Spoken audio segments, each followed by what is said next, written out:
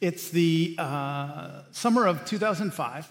I'm getting a job transfer from Northern Virginia to Central California. My wife just got engaged. We got engaged at that point. It wasn't my wife. We're going to go look for a house after we get married in a few months and take a trip across country, see some family along the way, just spend some time together as we get ready for this next part of our lives together. And we leave out of D.C., headed westbound, and about 2.5 hours into the drive, it's time to make a stop. And so we get off the exit, and I wonder if you wouldn't mind, Leander Slender Ranch, why don't you play along, if we can do a little social experiment at this point, okay? I'm exiting the highway, and gentlemen, only the guys, what do you think my criteria is for looking for a place to stop? Like, what am I looking for? The price of what? Price of gas. It's the most important thing right now? Ladies? Oh, hold on, let me ask you first. I'm gonna get there. All you single guys, listen up. I'm gonna give you a gift right now. I'm about to give you a gift. Ladies, when you are on a road trip, what is the most important criteria that you are looking for? Praise God for Buc-ee's.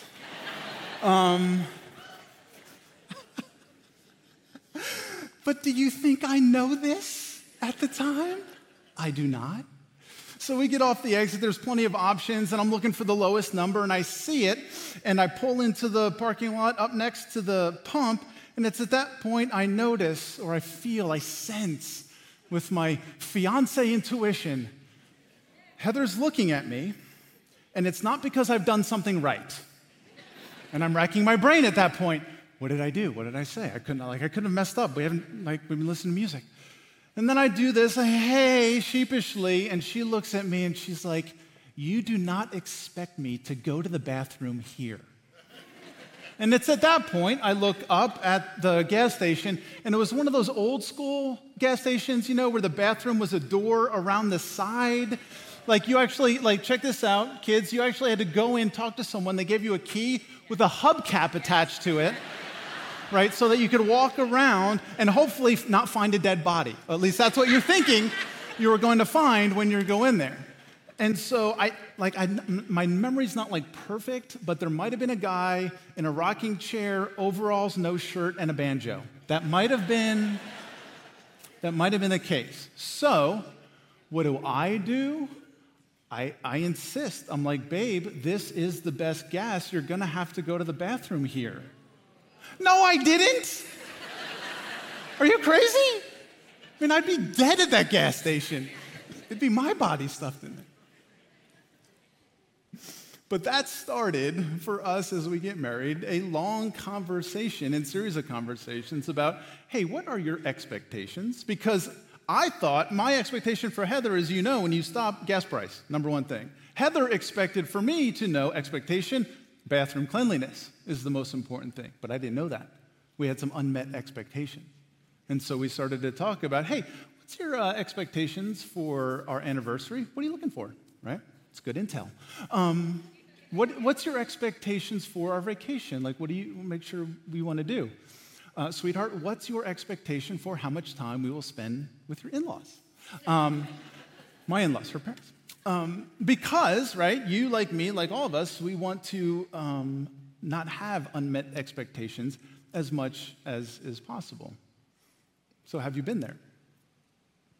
Have you been in the place of having your expectations not met? Maybe you thought your friends, your family were going to do this amazing thing for your birthday, and not so much. Maybe you thought your expectation was, I would get picked for the play, I would get picked for the team, or I would get that part in the play, or I would get that starting position on the team. And that didn't happen. Maybe for some of us, you're like, man, I expected to be further along in my career. I expected to be further along in my retirement goals. I expected to be further along in my recovery. Maybe for some of us, it's like, I'd like to expect that my kids would have made different decisions when they left the home. And the reality is that unmet expectations both are universal. We all experience them, and they're hard. But you know what's harder? When it's God who hasn't met our expectations. Has this happened to you? God, I prayed that this would not happen. And that's what happened. Or God, I'm praying that you would allow this to happen, but it didn't. You're like, God, we prayed and we worked hard and I tried everything I could as a spouse and it still didn't work out. God, we as a couple prayed and we sought you and it didn't work because our kids are not where they need to be. God, I prayed and I worked and I did everything that they expected of me and I still lost my job. God, we went and did the thing that you were calling us to do, and we prayed, and nothing seemed to happen. God, we expected because we did pray and you did show up that would last. And within a day or two, it felt like life was right back to normal. Have you been there? See, the reality is unmet expectations are a part of life. And in that moment, we have a choice. Because some people, in the midst of unmet expectations, they grow bitter. They grow angry. Some say, heck, I've had it, I quit, I'm out. But others choose something different. So as we dive into this conversation and begin to talk about unmet expectation, here's the big idea I want to put before us as we get rolling, and it's this, that unmet expectations are an opportunity. That God is on his throne, he is working, he hasn't left you, that he is very much involved in your life. And therefore, that when we sense that, like, man, I'm a little disappointed, God let me down, or whatever we would say, like, it's actually an opportunity if we can press into some of this, and because of that, see some of this. That if you and I, in that moment, when we feel those expectations being unmet, that, okay, like, what's the humble response in this moment? So possibly, and I would say almost always, if we start there, then growth will happen.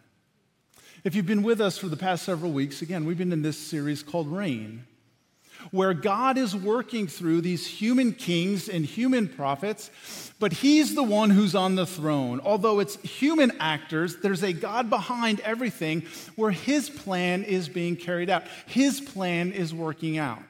And we've also said that in the midst of God's reign, he has a part for everyone who wants to say yes to him to play.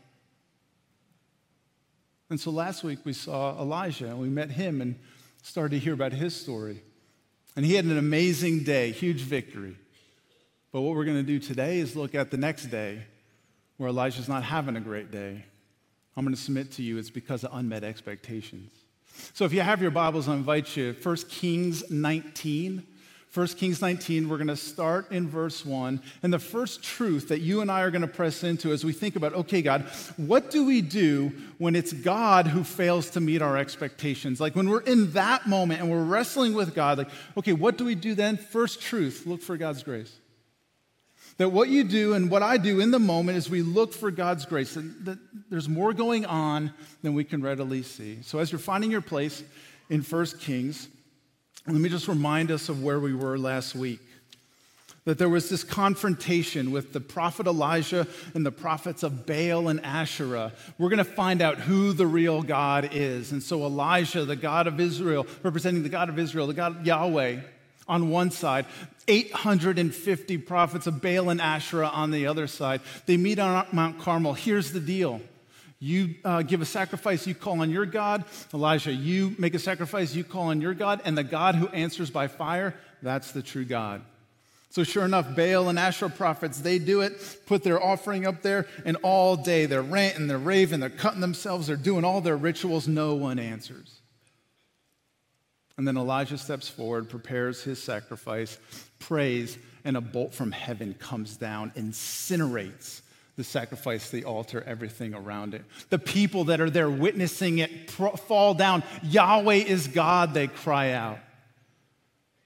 At Elijah's command, 850 prophets are executed. At this point, King Ahab, who is there, gets in his chariot, heads to Jezreel. Elijah grabs up his robe and starts running to the same place. 1 Kings 19, verse 1.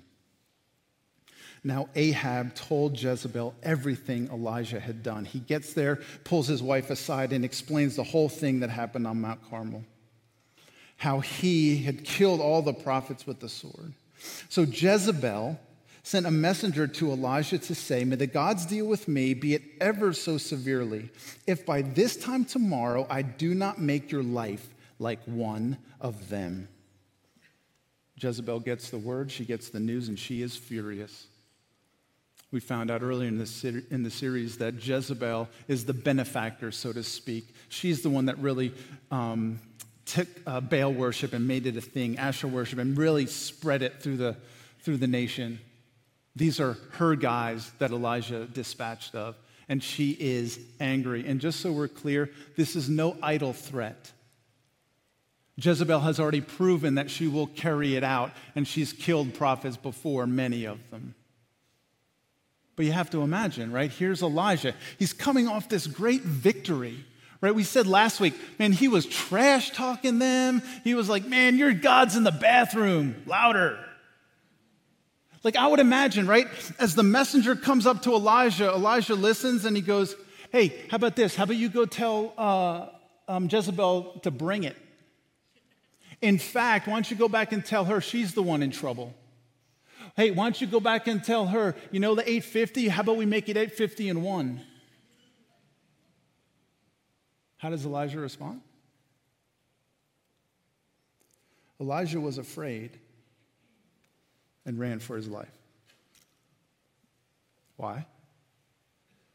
I would submit to you it's unmet expectations. I would submit to you that as Elijah runs back from Mount Carmel to Jezreel, he thinks, finally revival is going to come. Finally, God has answered. He's calling his people back. At some level, I think Elijah in this moment thinks that he's going to be the one God's going to use to lead it. That God, in fact, like he answered Elijah's prayer on Mount Carmel. Elijah's the one literally, who stands up for God. So God is obviously going to use me. So Elijah's running back to Jezreel to see it happen. In fact, this was Elijah's prayer right before God rains fire down on the altar. Look at what Elijah says. He prays, "Answer me, Lord. Answer me so these people, like all the Israelites that are around, will know that you, Lord, are God." God answered that prayer. In the moment after the fire, right, they all fall down. "Yahweh is God," they cry out. Second part of his prayer, "and that you are turning their hearts back again." Elijah expects, I think, at one level, God answered the first part of my prayer. God's going to answer the second part of my prayer. So he goes to Jezreel thinking he's going to step into a revival. I imagine Elijah gets there and he's like, man, I'm going to see guys like tearing down Baal temples and Asherah poles. They're going to start building altars to the Lord. It's going to be a revival. Elijah gets there. There's not even one guy with a placard down with Jezebel. There's no one rising up. There's no revival. There's no one with a T-shirt, "I'm with Elijah." And in fact, Elijah's there and he's sitting, how can this be? Ahab and Jezebel are the ones who need to be in trouble, and I'm the one in trouble? I would imagine that Elijah in his head and heart is like, God, I did what you told me to do. But I was the only one, oh, by the way. Have you been there? Or like, God, I did what you said. Like I prayed, I worked, I tried to obey. It didn't work out for me. Unmet expectations. We were talking about this point in our sermon review on Friday.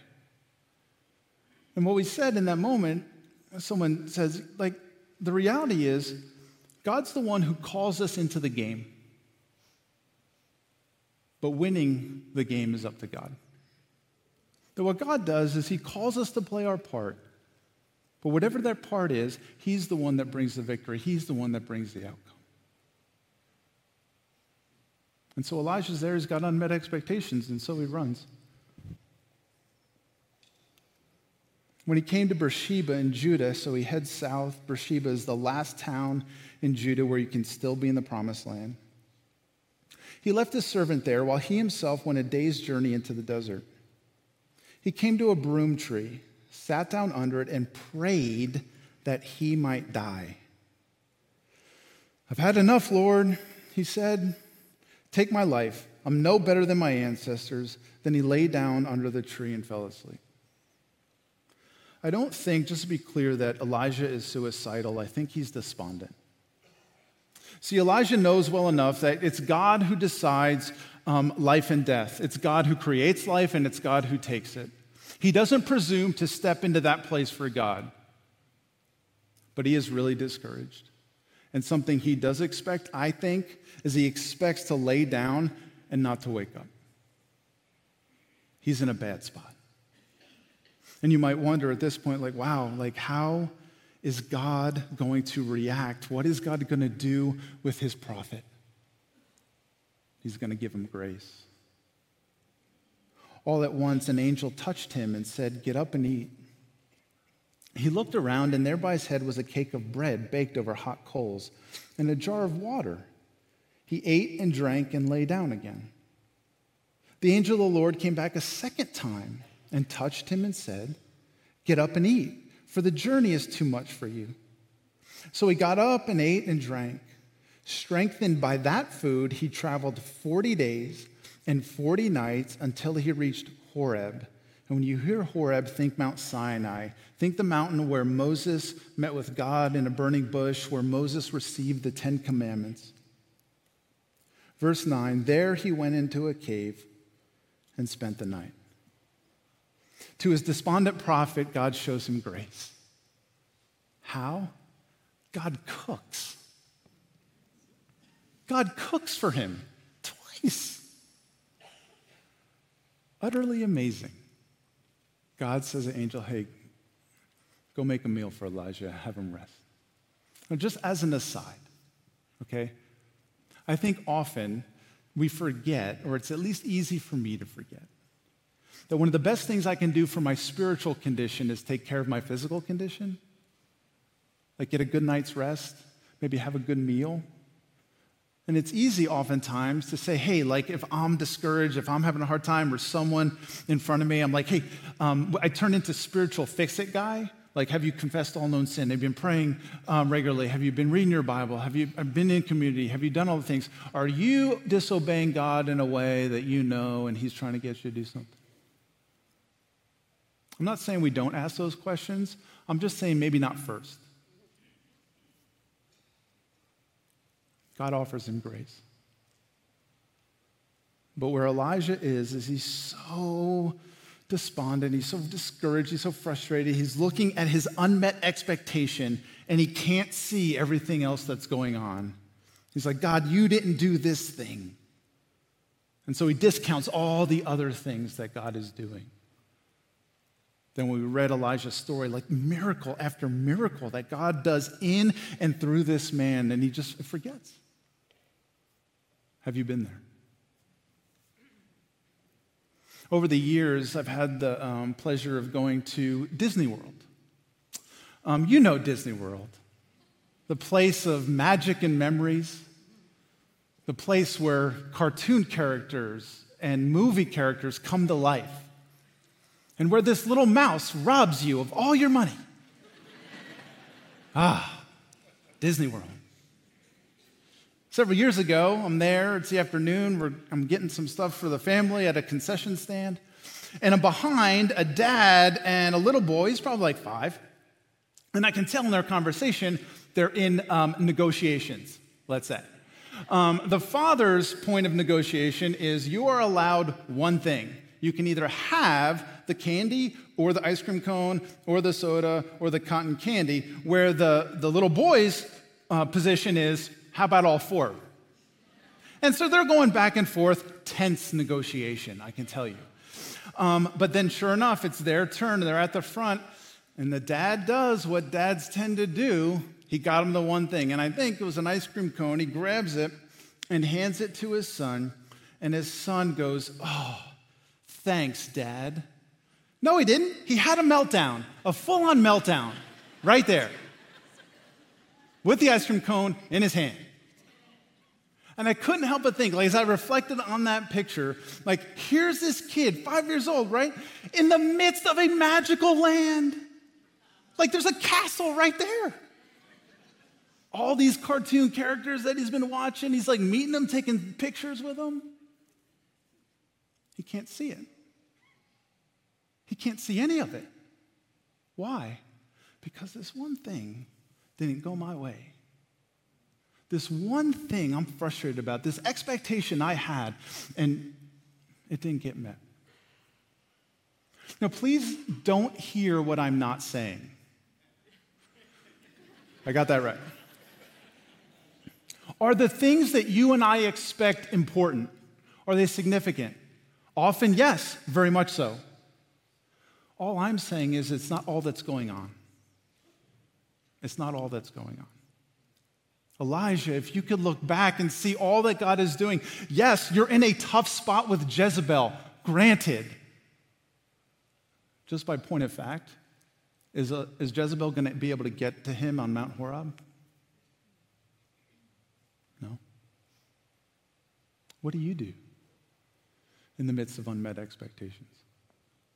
I think what would help is if we look for God's grace. You say, like, okay, Eric, like, how do we do that? Here's something. I did this week in my journal. On one side, right, you've done a T-chart before, right? On one side, I'm like, okay, unmet expectations.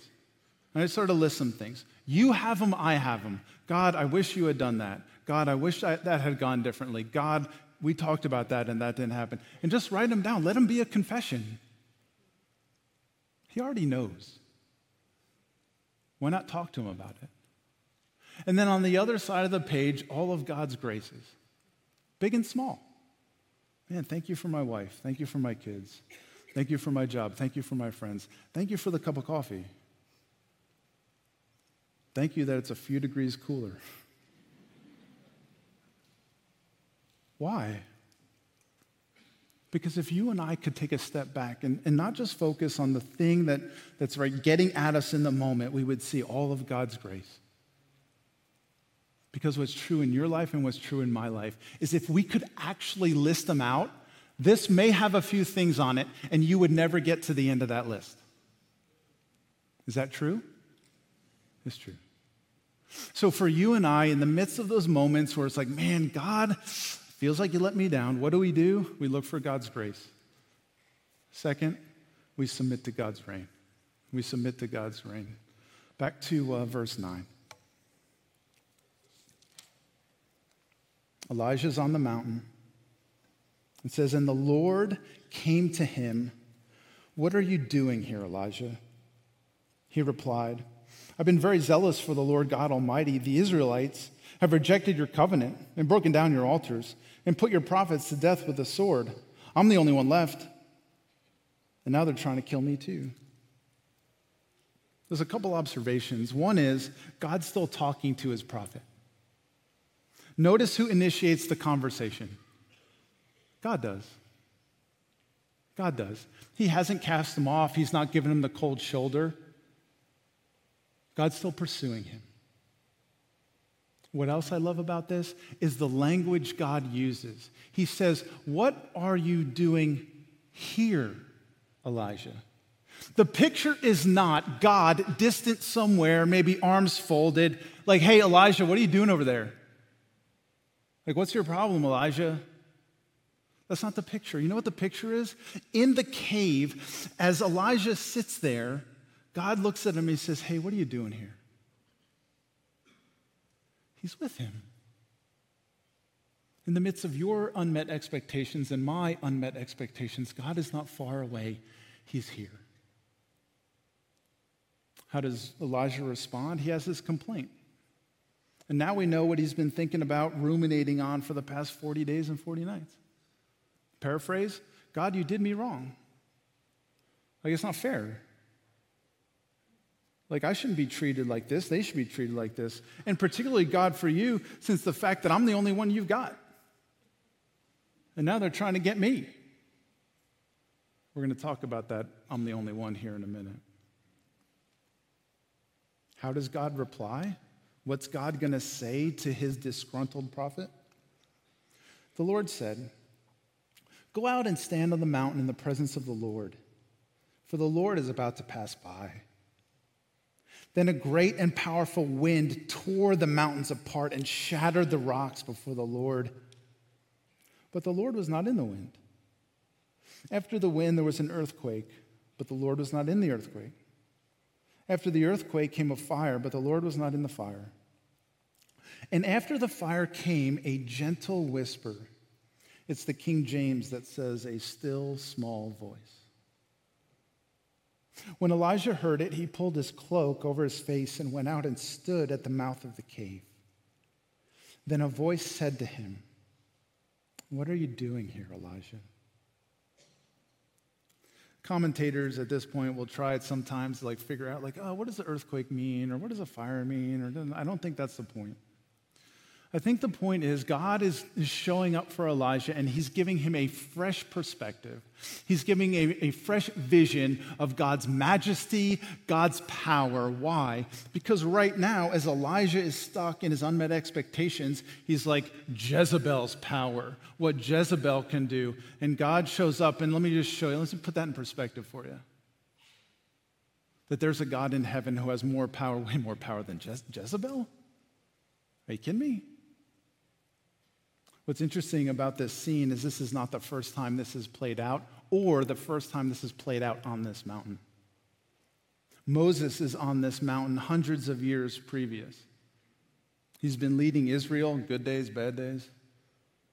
And God shows up, smoke, fire, earthquake, voice. And in that moment, what Moses does is he's humbled. He turns to God in obedience. He carries out what God has for him to do. I think that's part of what God is doing. When you see me afresh, Elijah, the response is humility. There's another gentleman in your Bible a few hundred years before that. His name is Job. It's not on this mountain, such as we know. But Job goes through a tremendously hard season. Man loses family, livelihood, his health.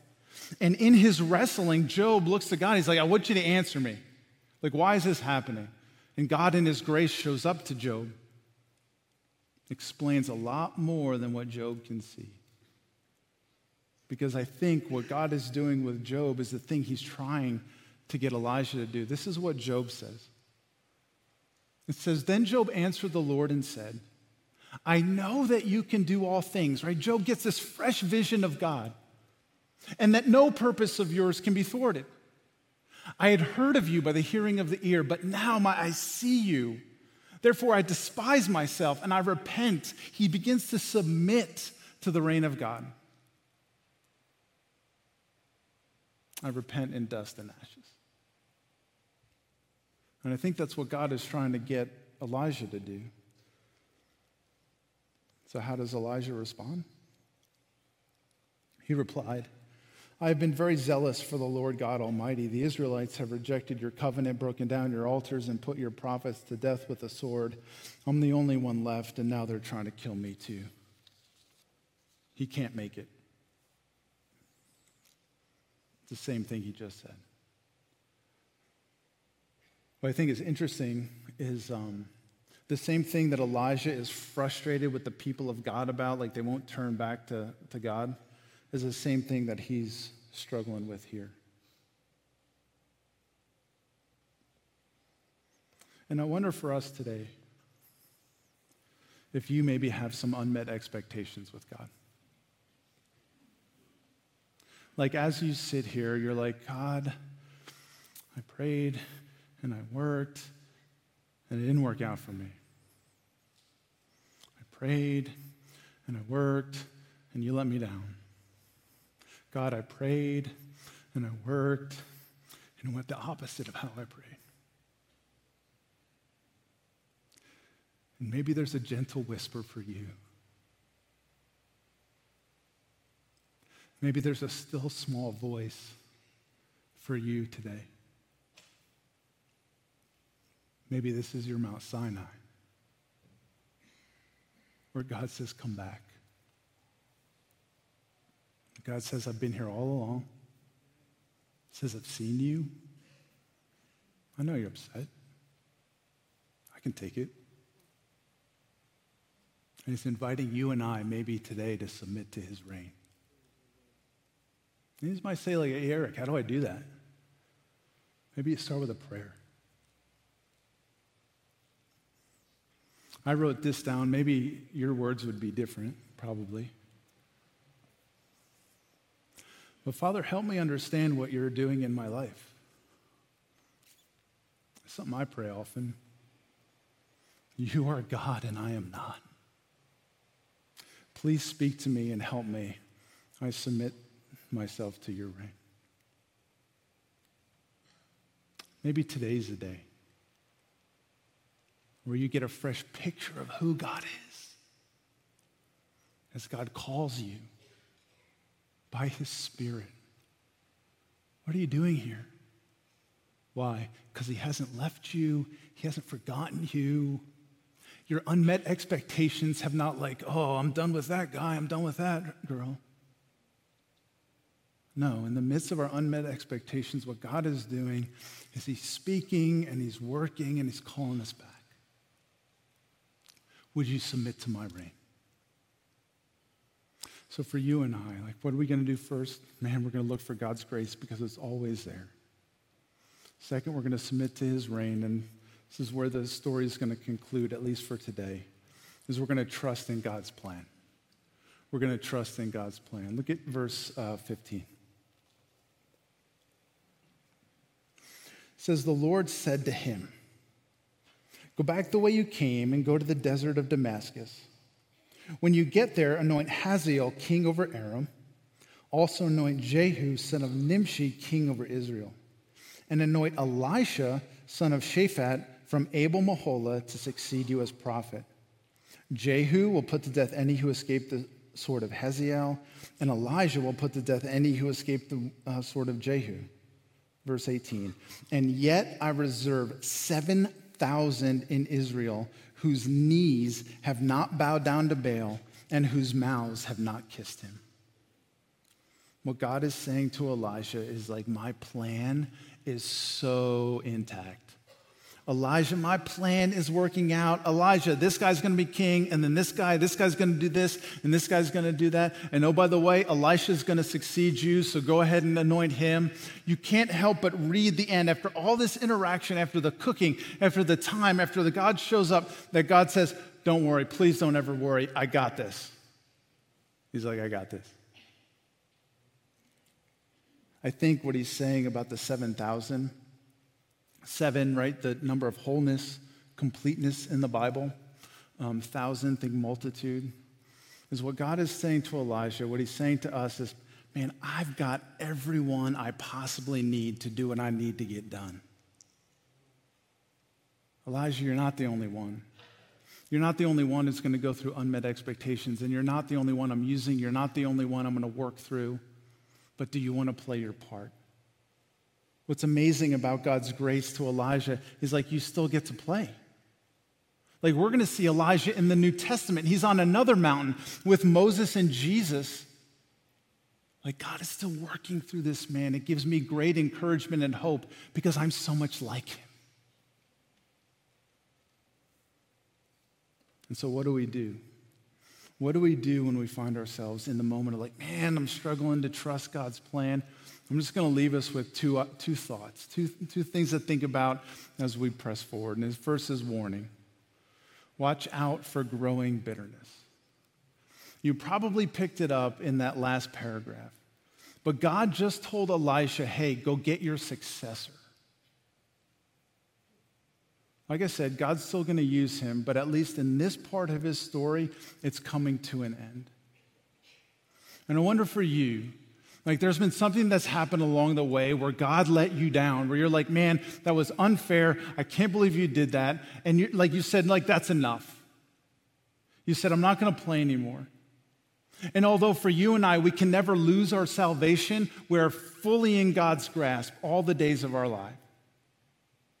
But we can't take ourselves off the field. We can't take ourselves out of the game. And I wonder for some of us, if like today's not the day where God's like, I see you. Come back and play your part. I'm not finished with you. You still have a place to come here. Because there's a place for you in what God is doing in this time. There was still a place for Elijah in his. God's not done with you. And second, step into God's plan. Step into God's plan. Do you know how you're wired? Do you know how God has gifted you? Do you know how God would like to use you? Have you thought about it? Have you prayed about it? Have you figured out, man, this is what God can do in me. This is what I'm good at. This is how I would love to see God use me. Have you thought through those? Have you taken steps in them? As you sit here today, you're like, I know how God has wired me, and I'm doing it. I'm on the field. I'm playing. Is that you? God, in fact, wants this is a great thing about the family of God. Everyone plays. No one sits the bench. But God in his grace, when he saves you, he gives you a mission that's form fit for you. Like earlier, we watched the boot camp video. 114 plus 3. What's your part? What's your part in the game? What's your part on the field? What's the next step for you to step into that plan? We all have it. We all have